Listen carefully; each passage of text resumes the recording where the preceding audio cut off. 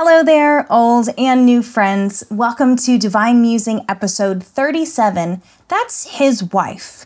I am Destiny Rambo Corey, and I am so thankful that you have joined me for this journey into scripture, literature, poetry, and prayer as we view them through the light of transformation and growth.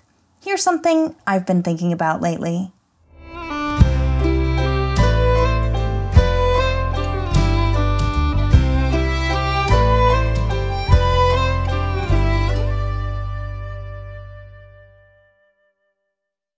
We will begin and end today's musing with a segment from this wonderful and tiny little book titled If, What Do I Know of Calvary Love, written by Amy Carmichael. I've used segments from this book before in previous musings, and I'm so excited to bring it back today for some additional wisdom. This if begins. If I belittle those whom I am called to serve, talk of their weak points in contrast perhaps with what I think of as my strong points, if I adopt a superior attitude, forgetting who made thee to differ, and what hast thou that thou hast not received, then I know nothing of Calvary love. I'm going to be honest, friends, my spirit is grieved, and it has been for a long time. It's grieved over the inconsistency of leadership in the church and the abuses that have been allowed to continue for centuries. Not all leadership has fallen into this trap, thank God. But when I witness it happening nowadays, it breaks my heart. I will never forget the day my parents were brought in as music ministers to a church that we traveled to regularly on the same day as they also brought in a guest speaker. That speaker terrified me and spent his time in the pulpit berating the congregation in such a way that in my opinion was inexcusable. Now, I was really young at the time, probably 8 or 9, but even at that age, I was just really upset. Nowadays, kids seem to be sent off to children's church, but for the majority of my upbringing, I sat in the entirety of service. I had never heard someone who wasn't a member of a church speak to a congregation like that. Sadly, I'd heard pastors do it, but this was my first memory of an outsider coming in and just ripping the people apart. He talked to them like they were idiots and fools and heaped upon them so much shame and anger. He was incredibly opinionated, and it was clear that if anyone disagreed with his beliefs, he was certain they were going to spend an eternity in hell. He was fully convinced that his beliefs were God's beliefs, and to disagree with him or question him meant that people were questioning God. It's not like the members of the congregation were talking back to him or anything, or even raising their hands to address his intensity, but I guess from the terrified looks on everyone's faces, he assumed we were all in need of his dose of particular conviction. I remember sitting there on the front row with my little Bible and my church notebook, and I eventually just slammed my notebook shut in an act of defiance. There was no way I wanted to remember this moment or anything this man had to say at all. That was not my Jesus he was talking about. Not my Jesus at all. See, when I was 4 years old, I actually saw Jesus for the first time with my physical eyes. I was laying in my bunk in my parents' first tour bus that kind of scarily hung from these chains on the ceiling, and it was surrounded by this netting that would ensure that I wouldn't fall off in the middle of the night. My bunk was in the back of the bus above my parents' bed, and at night our nanny would bring my brother and I out to the bus and would tuck us in while my parents were finishing up their concert and tearing down the equipment and all the things you do after a concert. Typically, when she tucked me in, she would close the door that led to the bunk compartment in the middle of the bus so that I could try to start falling asleep without being disturbed when the rest of the team loaded onto the bus. This particular night, she had just left, and I began to say my prayers like I always did every night. And typically when I was alone like that, when the door was shut, I would say them out loud. In the middle of my prayers, I saw someone open the door and walk towards my bed. I knew in an instant it was Jesus. I jumped up and I pushed my face against the netting to get a better look at him, and I remember so clearly he put his hands up to the net and his fingers came through the holes and he held my hands. I was so excited, and yet I instantly started crying. He stood there with me for what felt like an eternity. He told me about my future and what was in store for me. And then he warned me that my journey would be lonely, but that he was always with me. He warned me that there would be scary times and even painful times, but even in those that he was protecting me. His eyes shined so bright like gold, and his hands were equally as soft as they were calloused. He spoke with kindness and love. He was patient when I asked questions and communicated with such grace. In that moment, I didn't feel like a child. I simply felt like I was his. I could start to feel our time coming to an end, and I begged him not to leave me. That's when he grinned this grin that stole my heart forever, and he told me that even though he was going back into a place that I couldn't see him with my physical eyes, that didn't mean he was gone. He backed away slowly towards the door and he waved, and then in an instant he disappeared through the door in what looked like this swirl of mist. I was bawling, but yet was the happiest I'd ever been in my whole life. When the mist by the door cleared, my mother was standing there with tears in her eyes, completely speechless. Apparently, she had watched the whole interaction happen. That is my Jesus. The one who found me and chose me and loved me and warned me of darkness on the horizon before I ever really knew what darkness was. It wasn't 2 weeks after that I experienced a sexual assault for the first time. Through that horrific experience, I closed my eyes and I saw his golden eyes there with me, and I remembered him telling me that even in the scary moments, he was right there with me. And every time since then, when something awful has happened, that's all I have to do is close my eyes and I can see him. It's not like I don't know he's there until I close my eyes, but when I close my eyes, I can see him in a way that sometimes I can't with my eyes opened. That is my Jesus, not whoever this man was ranting about. In fact, I don't even know if the name Jesus was mentioned at all in his sermon as a means of teaching. His name was used more like a threat, which broke my heart. I recall being back in the green room after service with the rest of the team, the staff from the church, and this minister. The tension in the room was palpable, and we all sort of skirted around this man who was openly bragging about how much fire he brought down on those people. The pastor pulled him into a corner to talk to him, but the room was so small everyone could hear the conversation. The pastor was just heartbroken and began to express his frustration with the minister and how he had come in and essentially assaulted his people. He made a statement along the lines of, "How would you like it if I got up in front of a group of people and began to talk about your wife in a negative way, calling her every name in the book and doing everything possible to make her feel so terrible that she would just submit and become who I wanted her to be?" The minister was infuriated and yelled at the pastor, "That's my wife you're talking about." The pastor got right in his face and yelled back, "That's his wife you were talking to." I wanted to clap for the pastor so bad. To this day, I can still hear his voice when he said, "That's his wife you were talking to." Every time I am privileged to get up on a platform and minister, I look out on the people who have assembled and I am overcome by the beauty of the bride of Christ. It is an honor to be invited to speak into their lives, and if I'm not following the example of Jesus, what am I good for? It breaks my heart today when I see ministers talking at the bride of Christ instead of to, and speaking to them like they're fools. I can't tell you how many people I've had to unfollow on social media because they talk to their followers and flocks like they are idiots and annoyances as they look down on them from their perceived greatness in the kingdom. Saint Clement of Rome once said, "It is to the humble-minded that Christ belongs, not to those who exalt themselves above his flock." To my fellow ministers who are listening today, I encourage you, before you open your mouth to speak to the flock that Divine has placed you as caretaker over, remember whose wife they are before you type or say a word. It's not a joke, it's not a game, and it certainly isn't funny. It is a sacred responsibility by which I know we will all be judged for on the other side of eternity.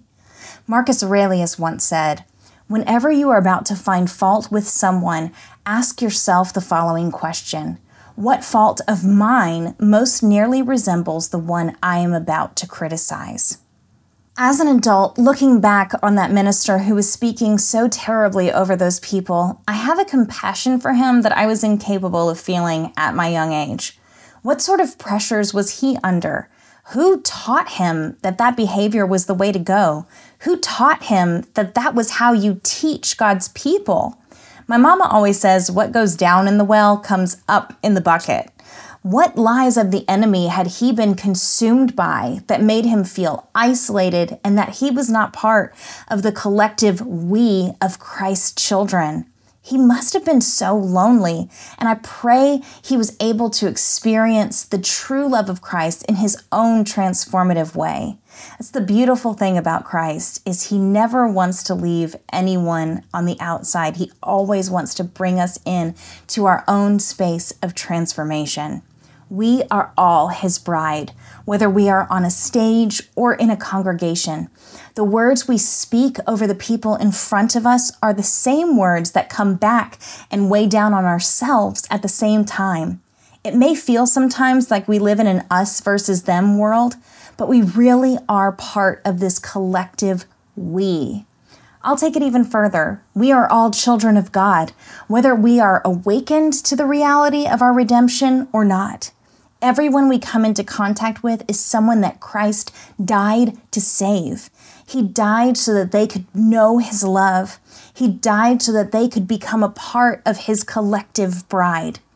The world today is full of platforms, physical stages, as well as countless digital ones. Whether we like it or not, we're all on some kind of platform, and there are people every day who hear what we speak over them and they take it to heart. I pray every day that Divine will help me to show the love of Jesus to everyone I come in contact with, to see them as beloveds and not whatever I need them to be or not to be. If we ever begin to question what to say or even how to begin to love like he loves, we have been given the perfect guidebook in the scriptures. Matthew chapter 9, verses 35 and 36 says, Jesus went throughout all the cities and villages in Galilee, teaching in their synagogues and proclaiming the good news, gospel of the kingdom, and healing every kind of disease and every kind of sickness, his words and his works reflecting his messiahship. When he saw the crowds, he was moved with compassion and pity for them, because they were dispirited and distressed like sheep without a shepherd. One of my favorite stories in Scripture where Jesus really lays out who he is and how we are to follow him is in John chapter 10, beginning with verse 1. It says, I assure you and most solemnly say to you, he who does not enter by the door into the sheepfold, but climbs up from some other place on the stone wall, is one that is a thief and a robber. But he who enters by the door is the shepherd of the sheep, the protector and provider. The doorkeeper opens the gate for this man, and the sheep hear his voice and pay attention to it. And knowing that they listen, he calls his own sheep by name and leads them out to pasture. When he has brought all his own sheep outside, he walks ahead of them, and the sheep follow him because they know his voice and recognize his call. They will never follow a stranger, but will run away from him because they do not know the voice of the strangers. Jesus used this figure of speech with them, but they did not understand what he was talking about. So Jesus said again, I assure you and most solemnly say to you, I am the door for the sheep, leading to life. All who came before me as false messiahs and self-appointed leaders are thieves and robbers, but the true sheep did not hear them. I am the door. Anyone who enters through me will be saved and will live forever, and will go in and out freely and find pasture, spiritual security. The thief comes only in order to steal and kill and destroy. I came that they may have and enjoy life and have it in abundance to the full till it overflows. I am the good shepherd. The good shepherd lays down his own life for the sheep. But the hired man who merely serves for wages, who is neither the shepherd nor the owner of the sheep, when he sees the wolf coming, deserts the flock and runs away. And the wolf snatches the sheep and scatters them. The man runs because he is a hired hand who serves only for wages and is not concerned about the safety of the sheep. I am the good shepherd, and I know without any doubt those who are my own, and my own know me and have a deep personal relationship with me. Even as my Father knows me and I know the Father, and I lay down my very own life, sacrificing it for the benefit of the sheep.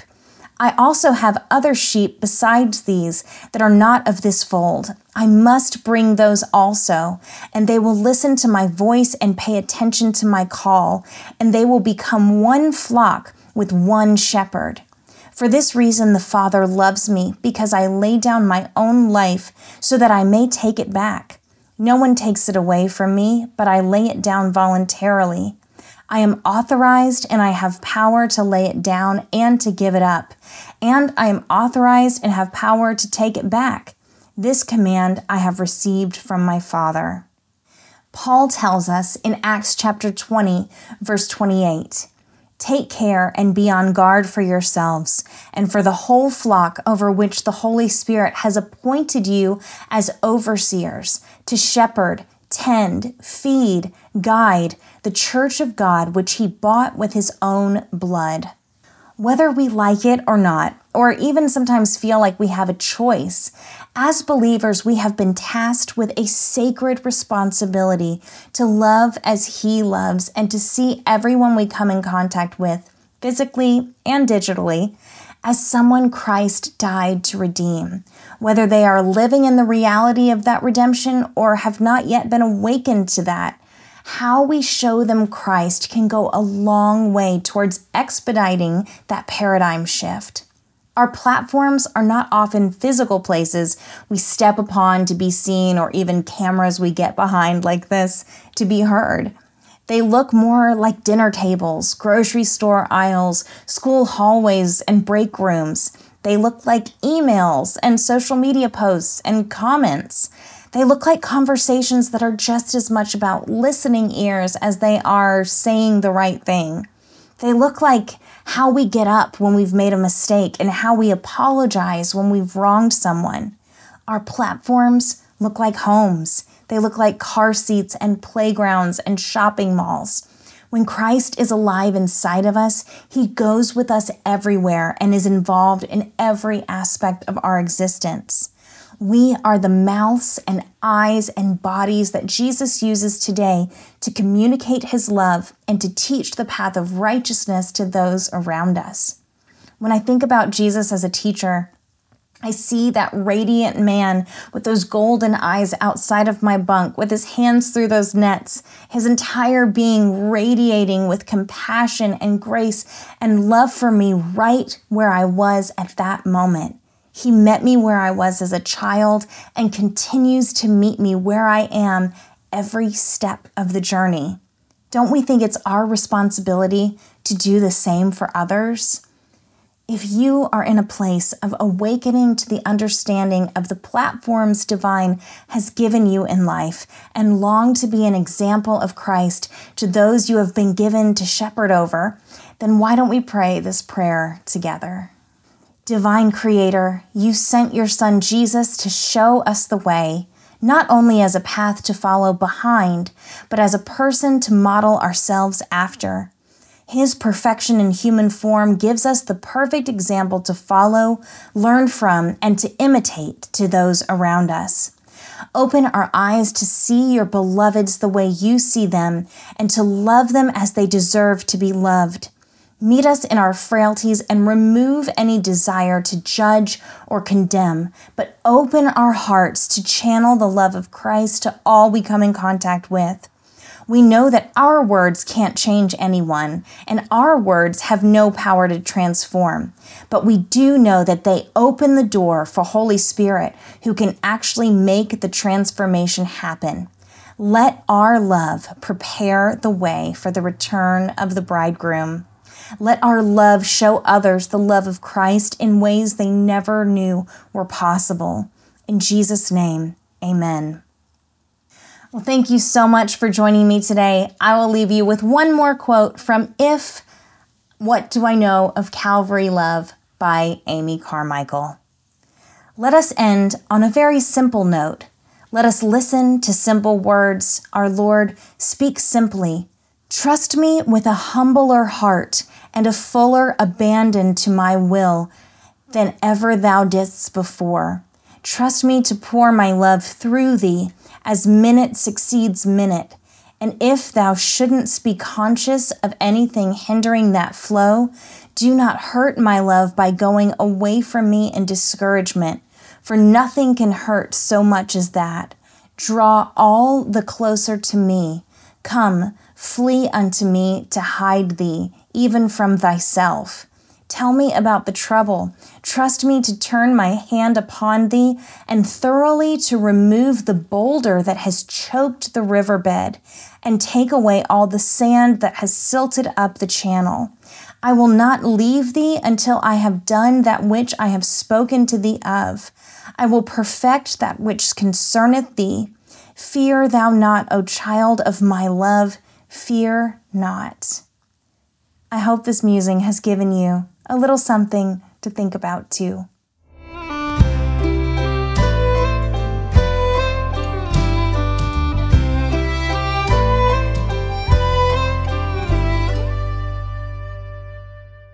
Thank you so much for joining me today for Divine Musing. For more information, head over to www.rambocorey.com.